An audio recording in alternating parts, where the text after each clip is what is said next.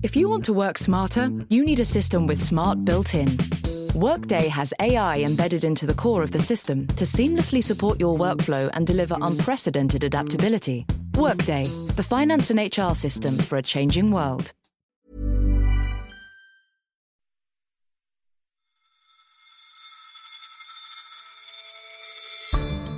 The West has pulled the trigger on the energy weapon, hoping to exploit Vladimir Putin's greatest vulnerability. Russia warns that the impact will be catastrophic. This week, the cost of crude oil hit a 14-year high at nearly $140 a barrel.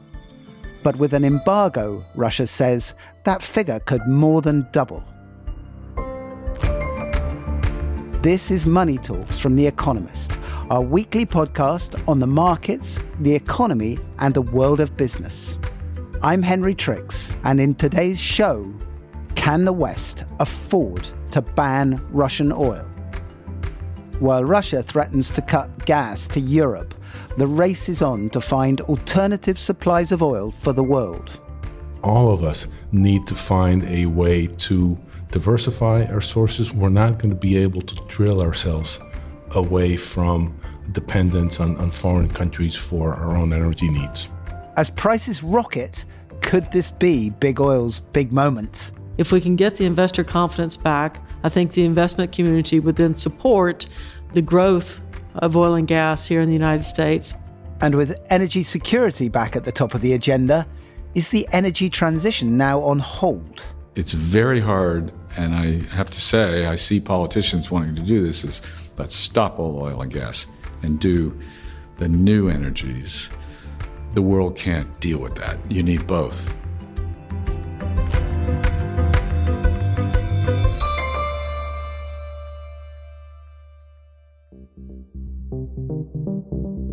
Energy has become a weapon of war for Putin.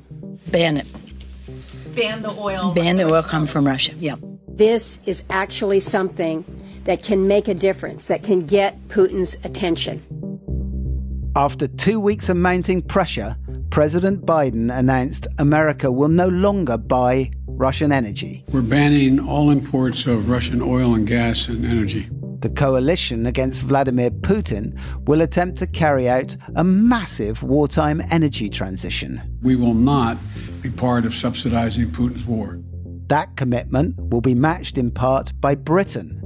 Clearly, there is going to be a transitional period. Prime Minister Boris Johnson announced a gradual phasing out, limited to oil imports. You can't simply close down use of oil and gas overnight, even from Russia. European countries, who are most reliant on Russian supply, are still holding back from an outright oil embargo. But the EU will try to reduce its dependence on Russian gas. 2/3 by the end of this year. It's hard, bloody hard, but it's possible if we're willing to go further and faster than we've done before. At the very moment that some of the world's largest energy-consuming countries swore off buying from Russia, which is the third largest oil producer in the world, nearly all the bigwigs of the oil and gas scene have basically been gathered in one big room. It's Sarah Week in Houston, Texas, an annual conference put on by the financial information firm S&P Global, and arguably the most important energy industry do of the year. Our global energy and climate innovation editor, Vijay Vaitheswaran, is there. Vijay, welcome. Henry. Exciting. Have you managed to get any sleep? Oh, who can sleep at a time like this, Henry? There's grand geopolitics. There's the fate of the, if not the world, a big chunk of an important industry being decided as we speak. So, no. Not much sleep, but an awful lot of news. Well, when I was last at Sarah Week, oil prices were so low, all anyone wanted to talk about was how to cut costs. So I guess we've moved on, different times completely. Just tell me, how has the mood evolved over the week? Who have you been talking to? I've been talking to oil men and women. There are a few. Delegates from really 90 countries are there, over 5,000 energy executives and government officials and others involved in the energy services industries. The place is buzzing, and not just because of all the caffeine that's available. Every hour, every day, there seems to be a change in the program. The opening keynote was with America's climate envoy, John Kerry, initially expected to come and give sort of a sober, tut-tutting lecture to the industry on how it has to do its part and be a responsible citizen in the climate transition. In fact, what happened was, of course, not only war broke out in Ukraine, but already there were signs that the U.S. administration might impose a ban on Russian oil. Oil prices had already leapt through the roof before the conference started. So, and then the announcement of sanctions did actually come in the middle of the conference, right? So, what was the reaction to that? Absolutely, and so the mood changed dramatically into one of here's an industry, the Western oil industry particularly, that is suddenly relevant, where energy security, not climate, is the number one issue that people are talking about. There had been a nervous anticipation at cocktail parties and mixers and private gatherings, even one in which Secretary Kerry himself had a private coffee clatch with CEOs. The prospect of $200 a barrel oil was hanging over the conference. That is 3 times the level it was 6 months ago, and unprecedented kind of leap, certainly in recent times. As it so happens, just minutes after the announcement came from Washington of the ban on Russian imports into the United States, I spoke with Jose Fernandez, who is the U.S. Undersecretary of State for Economic Growth, Energy, and the Environment. What this announcement does, Vijay, is it underscores a number of things. It underscores, one, our commitment to support the Ukrainian people as they battle a brutal invasion on the part of Putin. But it also underscores, on a broader level, the need for us to diversify. You know, for the United States, banning Russian oil is not as painful as it will be for Europe. We only import 9% or so of our imports come from Russia. All of us need to find a way to diversify our sources. We need to move to a clean energy future. And we're not going to be able to drill ourselves away from dependence on foreign countries for our own energy needs. Isn't oil a fungible global commodity? And therefore, the U.S. not getting this oil simply means it'll go to other buyers. So it's not penalizing Russia in any significant way. Isn't that a risk? What we refuse to do is to support the Russian war machine. There is a fungible aspect to oil, but at the same time, it's not so easy. It's not so easy to switch. And we believe that this will continue to impose costs on Russia. We're already seeing the ruble drop down precipitously to less than that 1 American U.S. cent per ruble, and that's dropped by half. It's a historic low, and we will continue to do that. We will continue to impose costs until it becomes clear to President Putin that the invasion, the brutality, the butchery just will not be tolerated. On this idea of imposing incremental costs, is it right to see the U.S. approach and the international approach to Iran, where sanctions were sequenced, getting tighter over time to try to provide an incentive for better behavior from Iran? Is that the model or template that the administration is thinking of with Russia, or is it a different situation with different tools? So you always want to have gradual sanctions so that you provide an off-ramp for the target. But we did something differently here. And what we did here is we started at a much higher level. And we said it explicitly. We said we will turn Russia, as a result of this aggression, into an international pariah. And we started there, and we're going to there's no option that's off the table, and we're going to keep going. This is just unacceptable. Now, we've seen a threat from Russia to cut off the gas, at least through Nord Stream 1, a pipeline that does supply Germany with a significant amount of gas, possibly a bigger retaliation if the U.S. imposes this embargo. That was a threat made by Russia in advance of the U.S. announcement. What would be the consequence if they follow through on that cutoff? I'll tell you one immediate consequence, which is we've seen Russia in the past weaponize its energy trade. And we're seeing it again. And what it will show is that our concerns about Nord Stream 2, which were that it would leave Europe, our European allies, much more dependent on Russian energy, the decision by by the German chancellor to suspend those operations was the right one, and that we have to diversify. So if you are a seller of anything and you threaten to cut off an important customer, that is going to hurt your future sales. That makes it clear that you are an unreliable supplier. That's what the consequence will be. So, Vijay, interesting what he says about fungibility there. I mean, this is a big announcement, but how does a complete embargo work in practice? What sort of volumes are we talking about here, and what kind of timescale are we discussing? Well, these are actually some details that are in dispute and to some degree being worked out. But as it so happens, the U.S. in particular imports very little Russian oil. They import just some products that they use to make things like diesel and gasoline. So it's not really that significant in terms of the volumes involved. So the actual ban is more tokenism, but they're also hoping that this will give cover and encourage other countries to join and maybe rally around and create a bigger embargo. What's much more interesting this time is that the economic sanctions that were wrapped around and announced before the actual oil ban have led to many actors in the oil industry and energy, transport industry, and so on, tanker companies, banks, to self-sanction. That is, they've actually said, we don't want to touch Russian oil, even though it's not illegal to buy it or move it. People have been avoiding it as though it were toxic. And that has actually led to, by some estimates, 3 million barrels per day out of a rough total of 4.5 million barrels a day of crude oil that Russia exports already to basically be stuck in Russia. What's the impact of that then on Russia? I mean, it's surely extremely dependent upon these oil revenues, isn't it, even to finance the war machine?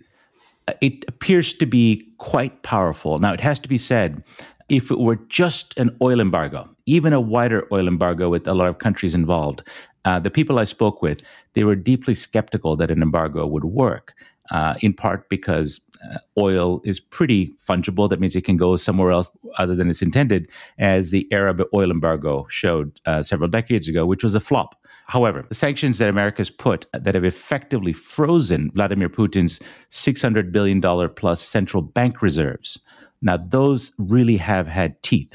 Because he hasn't been able to access those resources, now suddenly the value of even much smaller amounts of oil sales become much more important to keep the economy running. I think it's those two in tandem that are really going to be very, very powerful as a blow to the Russian economy. And when it comes to what happens to the Russian crude, if we assume that self-sanctioning starts to wind down simply because the world is going to be desperate, who do you think would support Russia at that point? I mean, could China take some of those Russian barrels that used to go to the West and move them east? I think there's a very strong likelihood that China will do this, as well as perhaps India and a number of other countries in the emerging world that have never liked the long arm of American law, that is the U.S. use and some would say abuse of economic sanctions to further American policy aims that other people may not agree with.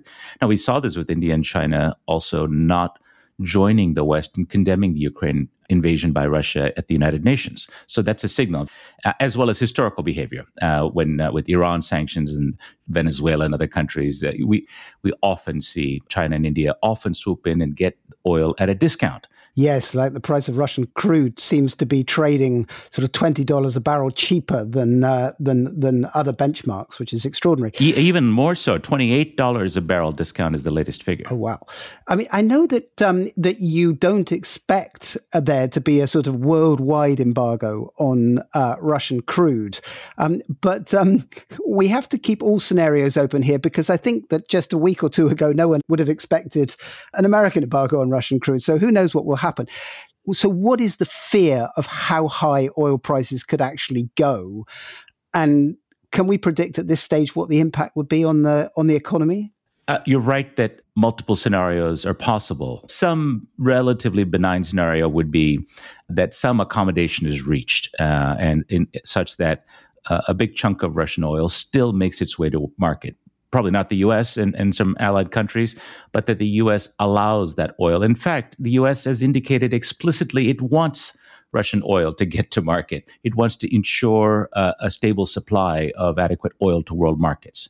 And the reason the U.S. has phrased its words like that is because, of course, if there were to be a massive reduction in oil to the world market, like the removal of all Russian production, you would see a spike, many people think, well above $150 a barrel, pushing to maybe $200 a barrel. And that would be very awkward indeed for President Biden. And the first reaction that Vladimir Putin had to the announcement of the American-led ban was to sign a decree threatening to cut off commodity exports. The details will be known in coming days, but we can see he's ready to use energy and commodities as a weapon. And we've already seen significant disruption. Prices have risen enormously, and I think they will rise further. And that's the betting in the markets as well, if you look at futures markets. And this is going to have big costs to the world economy and possibly could tip parts of the world into recession. Well, we'll talk much more about how those costs could be alleviated in just a second. But first, we have to remember that the commodities disruption due to the conflict in Ukraine isn't just about energy. It's also metals, it's wheat, food prices could go ballistic. But our colleagues are doing incredible work breaking down what all this means for the cost of living around the world. So make sure you subscribe to The Economist for full access at economist.com/podcast offer. The link is in the show notes.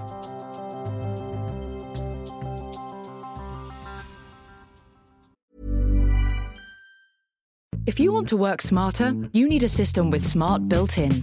Workday has AI embedded into the core of the system to seamlessly support your workflow and deliver unprecedented adaptability. Workday, the finance and HR system for a changing world. Well, there's a big shortage of Russian crude in the markets at the moment. So given the extent of the potential economic fallout from the price rises that have followed this, Vijay, to what extent can alternative supplies compensate for that lack of Russian oil? I mean, I guess the big question here is how much spare capacity is there around at the moment? The short answer is no single country, nor even any combination of them, can make up for a loss of Russian output of the magnitude that we're seeing, especially if it continues and all of Russian exports go offline. The Secretary General of the OPEC oil cartel was present at this conference in Houston, and he said very plainly, Russia is simply too big. We don't have the capacity in the world to substitute for its capacity going offline. So I put this question to Fatih Birol, the director of the International Energy Agency.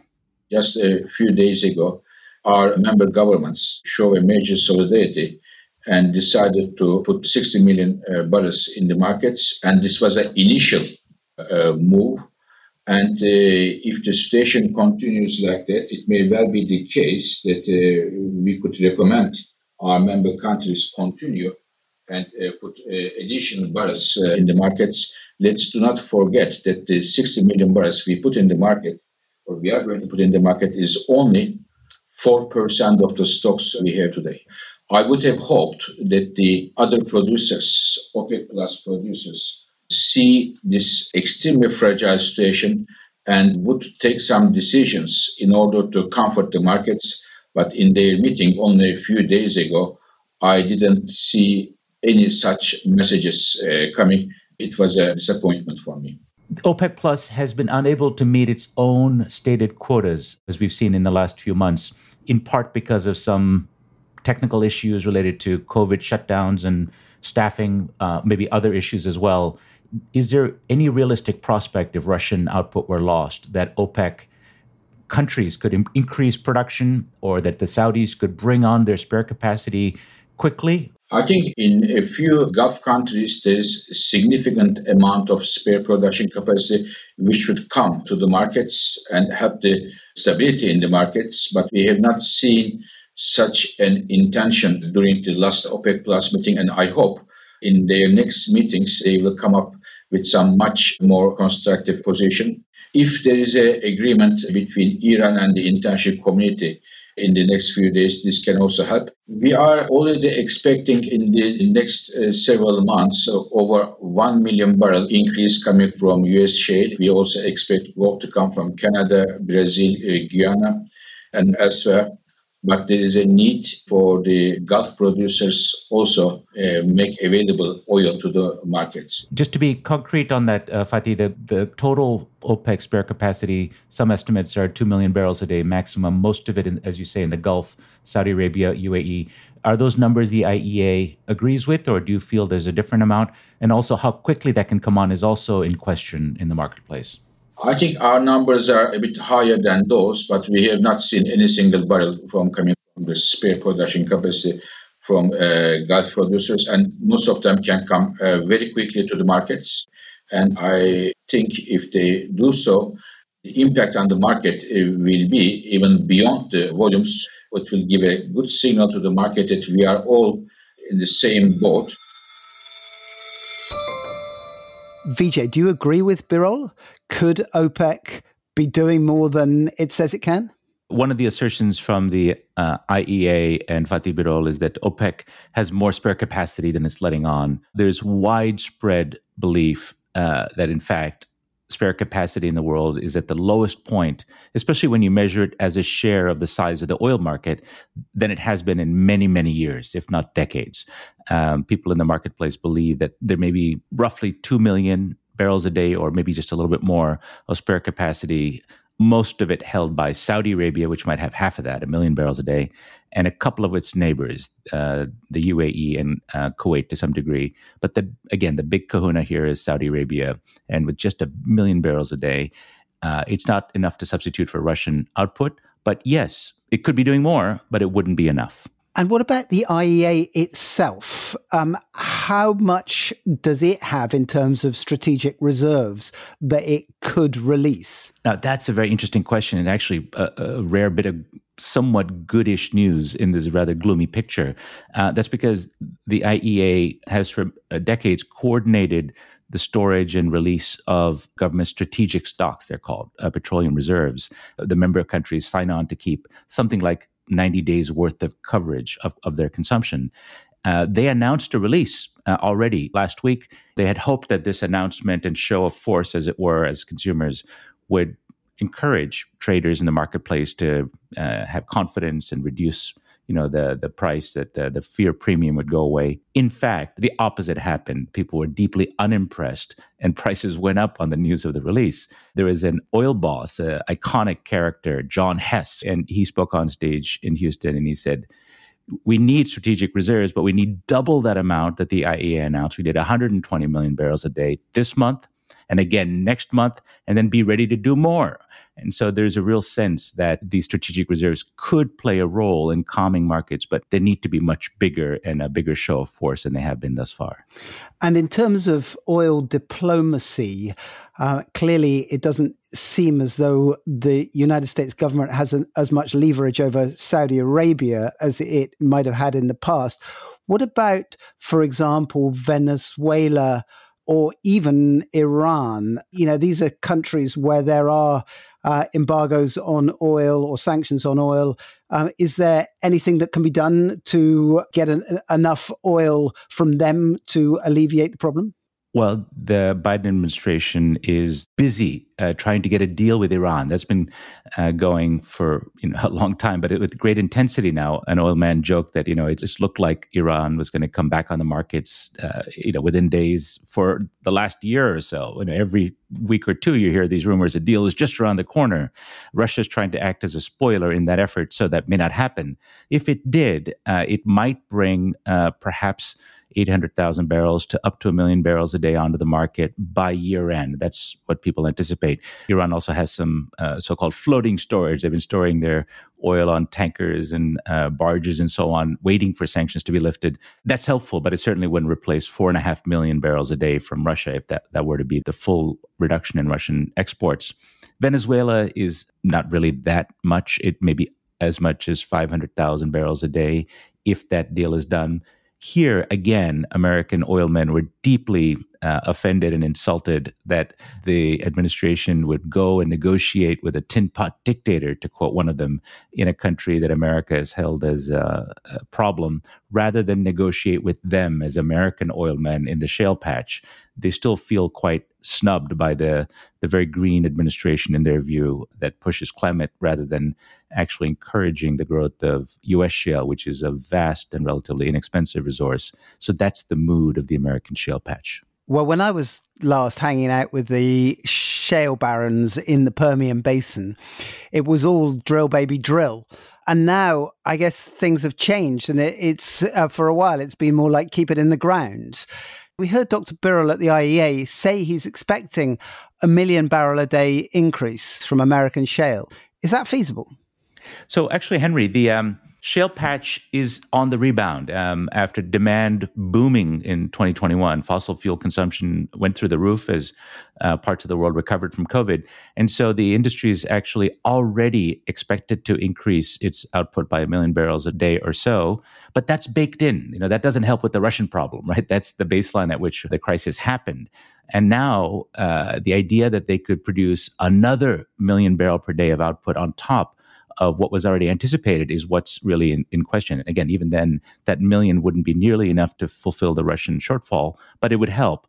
People are skeptical. There are a lot of challenges in the way. In fact, I talked with Scott Sheffield of Pioneer, who's a real veteran, and someone you know as well, Henry.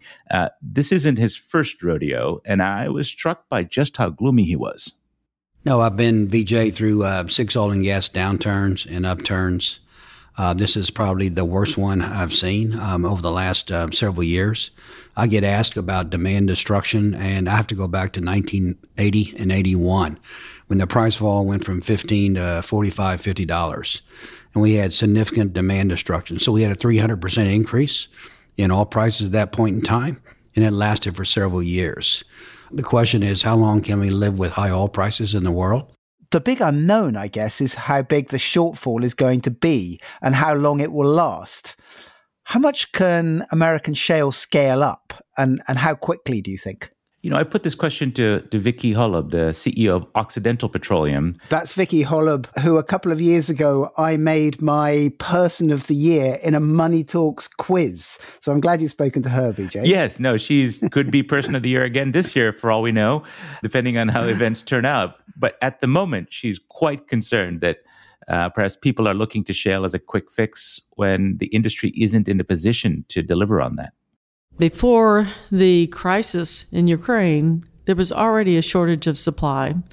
But now the situation is that if we were to lose 4 million barrels of the Russian exports, that's a crisis that we can't mitigate. That's a situation where our industry today cannot replace those barrels anytime in the near term. And that's because basically the supply chain that is normally there for us to be able to increase production is no longer there. For example, tubulars that we need to case our wells with and to put in the wells to produce the hydrocarbons through, tubulars are not readily available. No, these are steel tube products. Steel tubulars. Trucks are in short supply right now. The drivers to drive those trucks, if we had them, are not available either. Frac sand is in short supply. And some of the same supply chain challenges exist internationally as well. Now, aren't these all problems that money can solve? I mean, if oil jumps double, basically, in the last few months, if it goes to 150 and stays there for some period of time, wouldn't that, in effect, pay for, if you double or triple the cost of talent, people will turn up to work, won't they? Or are there some problems that can't be solved in the short term by additional money? Here's the problem. We have never in our industry faced a situation where the entire world was seeing supply chain shortages in all segments, all industries. In the past, there was an opportunity that we could take materials from other industries and convert them, like steel that was being used to supply building construction. But we can't do that now because every industry is facing supply chain challenges. Every industry is facing a shortage of people. So the problem is unlike anything we've ever seen. What is realistic? We have heard calls for American shale producers, particularly, to increase output. According to official estimates, already the industry is on track to produce maybe 750,000 or 1 million barrels more than last year. Is that what you're thinking about, or what's your estimate? My estimate's lower than that. My estimate is probably in the 500,000 to 600,000 range more than last year. If the call came out that because of this global crisis, this so-called short cycle response that Shell represents, you should please produce more in the national interest or the global interest. Could you do it? I think it would take us 3 to 4 months to actually put the plans in place and start to be able to get the supply chain system worked a little bit better than it is today. To first new oil. To start activity. And from the start of activity, then you're looking at another 4 to 6 months before you're getting first oil. So we're looking at, we're 10 to 12 months out from being able to significantly increase over what we already had planned to do. To get an extra 1 million barrels a day, if you were given the blessing of the U.S. government and love and affection and regulatory permissions, you couldn't get 1 million barrels a day extra quicker than a year. Is that right? Well, we would love to have all that. It would be very difficult to do that in less than 10 to 12 months. You know, we used to think that one of the incredible things about shale was the speed with which they could drill wells and get oil out of the ground. It's quite intriguing how this has changed over the course of just a few years. And I guess there's another issue, right, Vijay, which is that the shale companies like Occidental and others have to answer to their shareholders. I had this conversation with Scott Sheffield last year. He talked to me about a new investor contract. Essentially, they were going to stop blowing everything on new oil wells and start pouring dividends into their shareholders' pockets instead. So what does all this do for that? You're absolutely right. The investor contract is nowadays, for a number of companies in the shale patch, even written in writing into executive compensation for CEOs and senior members. And that's because investors lost so much money. By one estimate, some $300 billion was destroyed in value over the shale boom, decade of the shale boom and bust. And so the leading companies now have extreme rectitude about new expansions or chasing a high price because they're quite wary, and their investors are, and they've made these promises to them that they will return the cash. Our industry has in the pate, I hate to admit this, has not been the best at returning value to shareholders. I think if we can continue to show the investment community that we now have some discipline, if we can get the investor confidence back, I think the investment community would then support the growth of oil and gas here in the United States. And that's critically important because prices where they are today, it's going to be damaging over time to the economy of the world. Oil bosses, one after the other, said, aside from getting the Biden administration off our backs on things like tut-tutting environmental regulations and so on, the most important thing is getting our investors on board if we're expected to produce more oil. They said they can do it if you give us enough time, but we have to get a new kind of contract from our investors. Number one, we have to get shareholder approvals.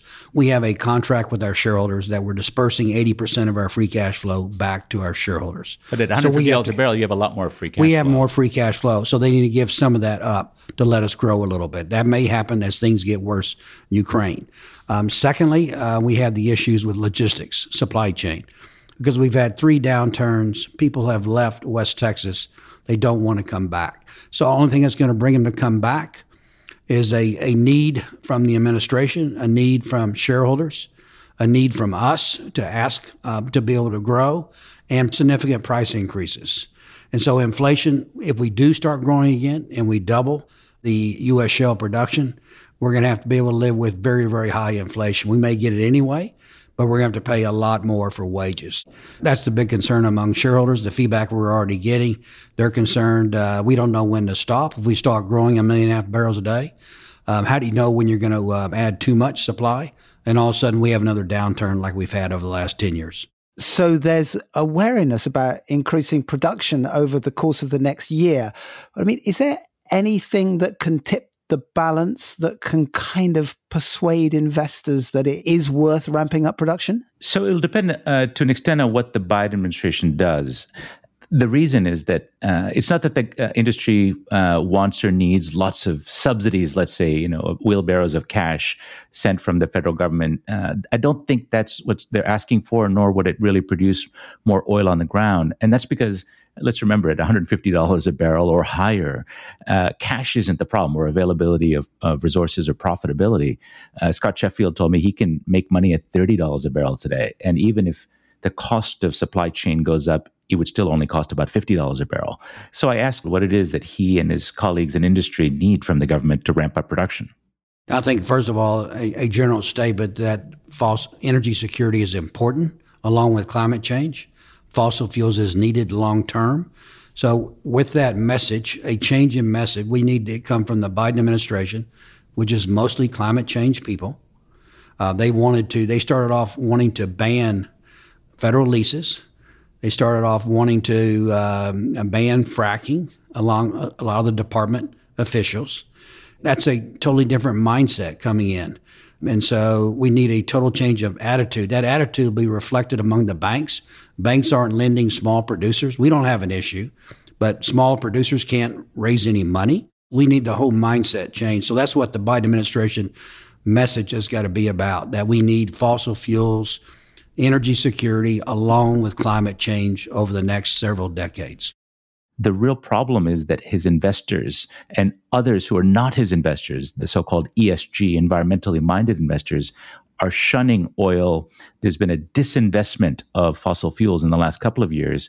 And the industry wants the administration to say, we need you in the energy transition, and it's okay for investors to invest in these companies, really to persuade investors that this is an acceptable, socially and politically acceptable form of investment for their resources. So this is fascinating, Vijay. I mean, this is a big rearrangement of the industry's priorities almost over the course of a week. I mean, as you said at the beginning, you came to Sarah Week expecting people to be talking about the energy transition, and now they're basically saying that as well as the energy transition, they need energy security, and they need it now. So what does all that mean for tackling climate change? Does this mean that the transition is kind of on hold? So this is really the horns of the dilemma. The industry has been very, very unhappy with the way it's demonized. In their view, they're vital to the global economy. The world consumes 100 million barrels a day of oil, so they have a point on that. That's not going to reduce anytime in the near future. And they have initiatives that they touted at this event on carbon capture and sequestration, hydrogen, lots of other sorts of technologies that suggest that they're going to try to tackle the climate change problem with skills and resources and technology that's closer to the oil and gas base rather than just windmills and solar panels. And so they feel like their attempts are underappreciated. And so they welcome this shift in priority to security and reliability. An influential voice right at the nexus of these concerns is Bob Dudley, who's a former boss of BP, heading the Oil and Gas Climate Initiative. His group, which includes most of the world's big Western oil majors, has lots of ambitious targets, and in fact just announced an important one. They are now vowing to get to effectively zero methane emissions, methane being a very powerful greenhouse gas, from the production of oil and gas. He argues that this crisis underlines the need for an energy transition rather than undermining it. Well, I think that what we're going to see as a result of this spikes in prices is you can actually see some people are pessimistic about it, but I think you can see a more rapid transition now because the economics of high oil, there'll be the demand destruction, there'll be people looking at the economics of solar and wind. I mean, you can't do those overnight either, and movements towards hydrogen. I think you could see that accelerating. So I'm not saying this is all going to change the direction. All the companies of the Oil and Gas Climate Initiative, they're all shifting their portfolios and investments more. But they're not privately breaking open the champagne saying, no, we're relevant, we're back. Forget the climate crowd. Oil is back. We're your reliable old pals. I have never seen a more pessimistic group about the state of the world right now. Of the national oil companies and the international oil companies and even Saudi Aramco, the largest company in the world, they're all worried. What industries like these want, the very long-term industries, is stability and predictability. And this is not a comfortable environment for them. Yes, prices might be up. 2020, prices were vastly negative. 1 million people left the oil and gas industry in 2020. Now we're back up. It's not going to stay at these sorts of levels. But I also believe that what this time says to the world is there is a place and there is a need to invest in oil and gas while you invest in the new energy transitions for the transition. It's very hard, and I have to say, I see politicians wanting to do this, is let's stop all oil and gas and do the new energies. The world can't deal with that. You need both, and you need to do a transition. And these higher oil prices, a transition could happen faster.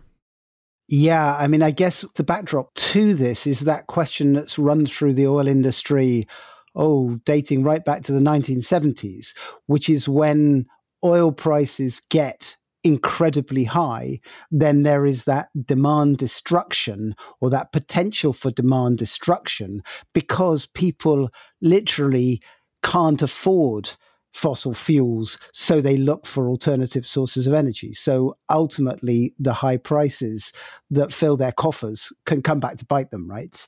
Absolutely right, Henry. That is the demand destruction or dirty words around the Hilton Hotel in downtown Houston, because that is something both OPEC as well as the private sector companies are terrified about, that people will simply not buy gasoline at the kind of prices we're going to see during America's driving season in the volumes that they need. And they'll suddenly say, actually, there seem to be some really nice electric cars here. So as you and the rest of the crowd in Houston prepare to pack up, fly, or drive home, I'm assuming in your electric car, Vijay. I'm going to bicycle back to New York, Henry. So how do you read where this leaves the industry? Is this a new lease of life or a sign of trouble to come?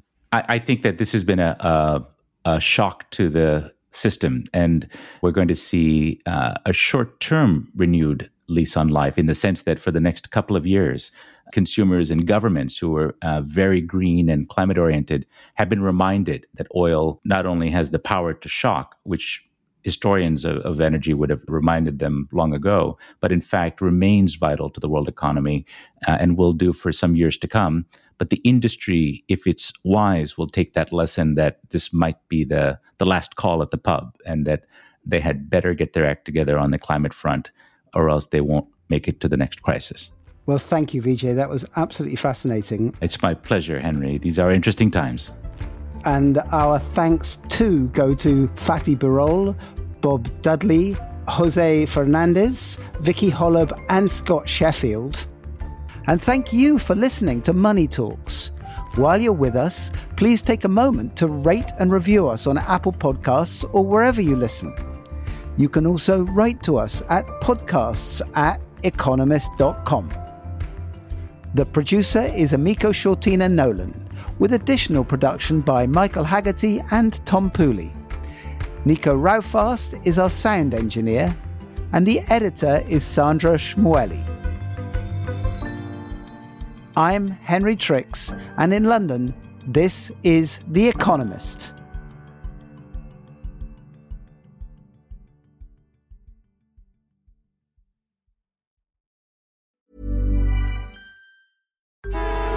Traffic jams, tailgating, pile-ups. Ugh, the joys of driving.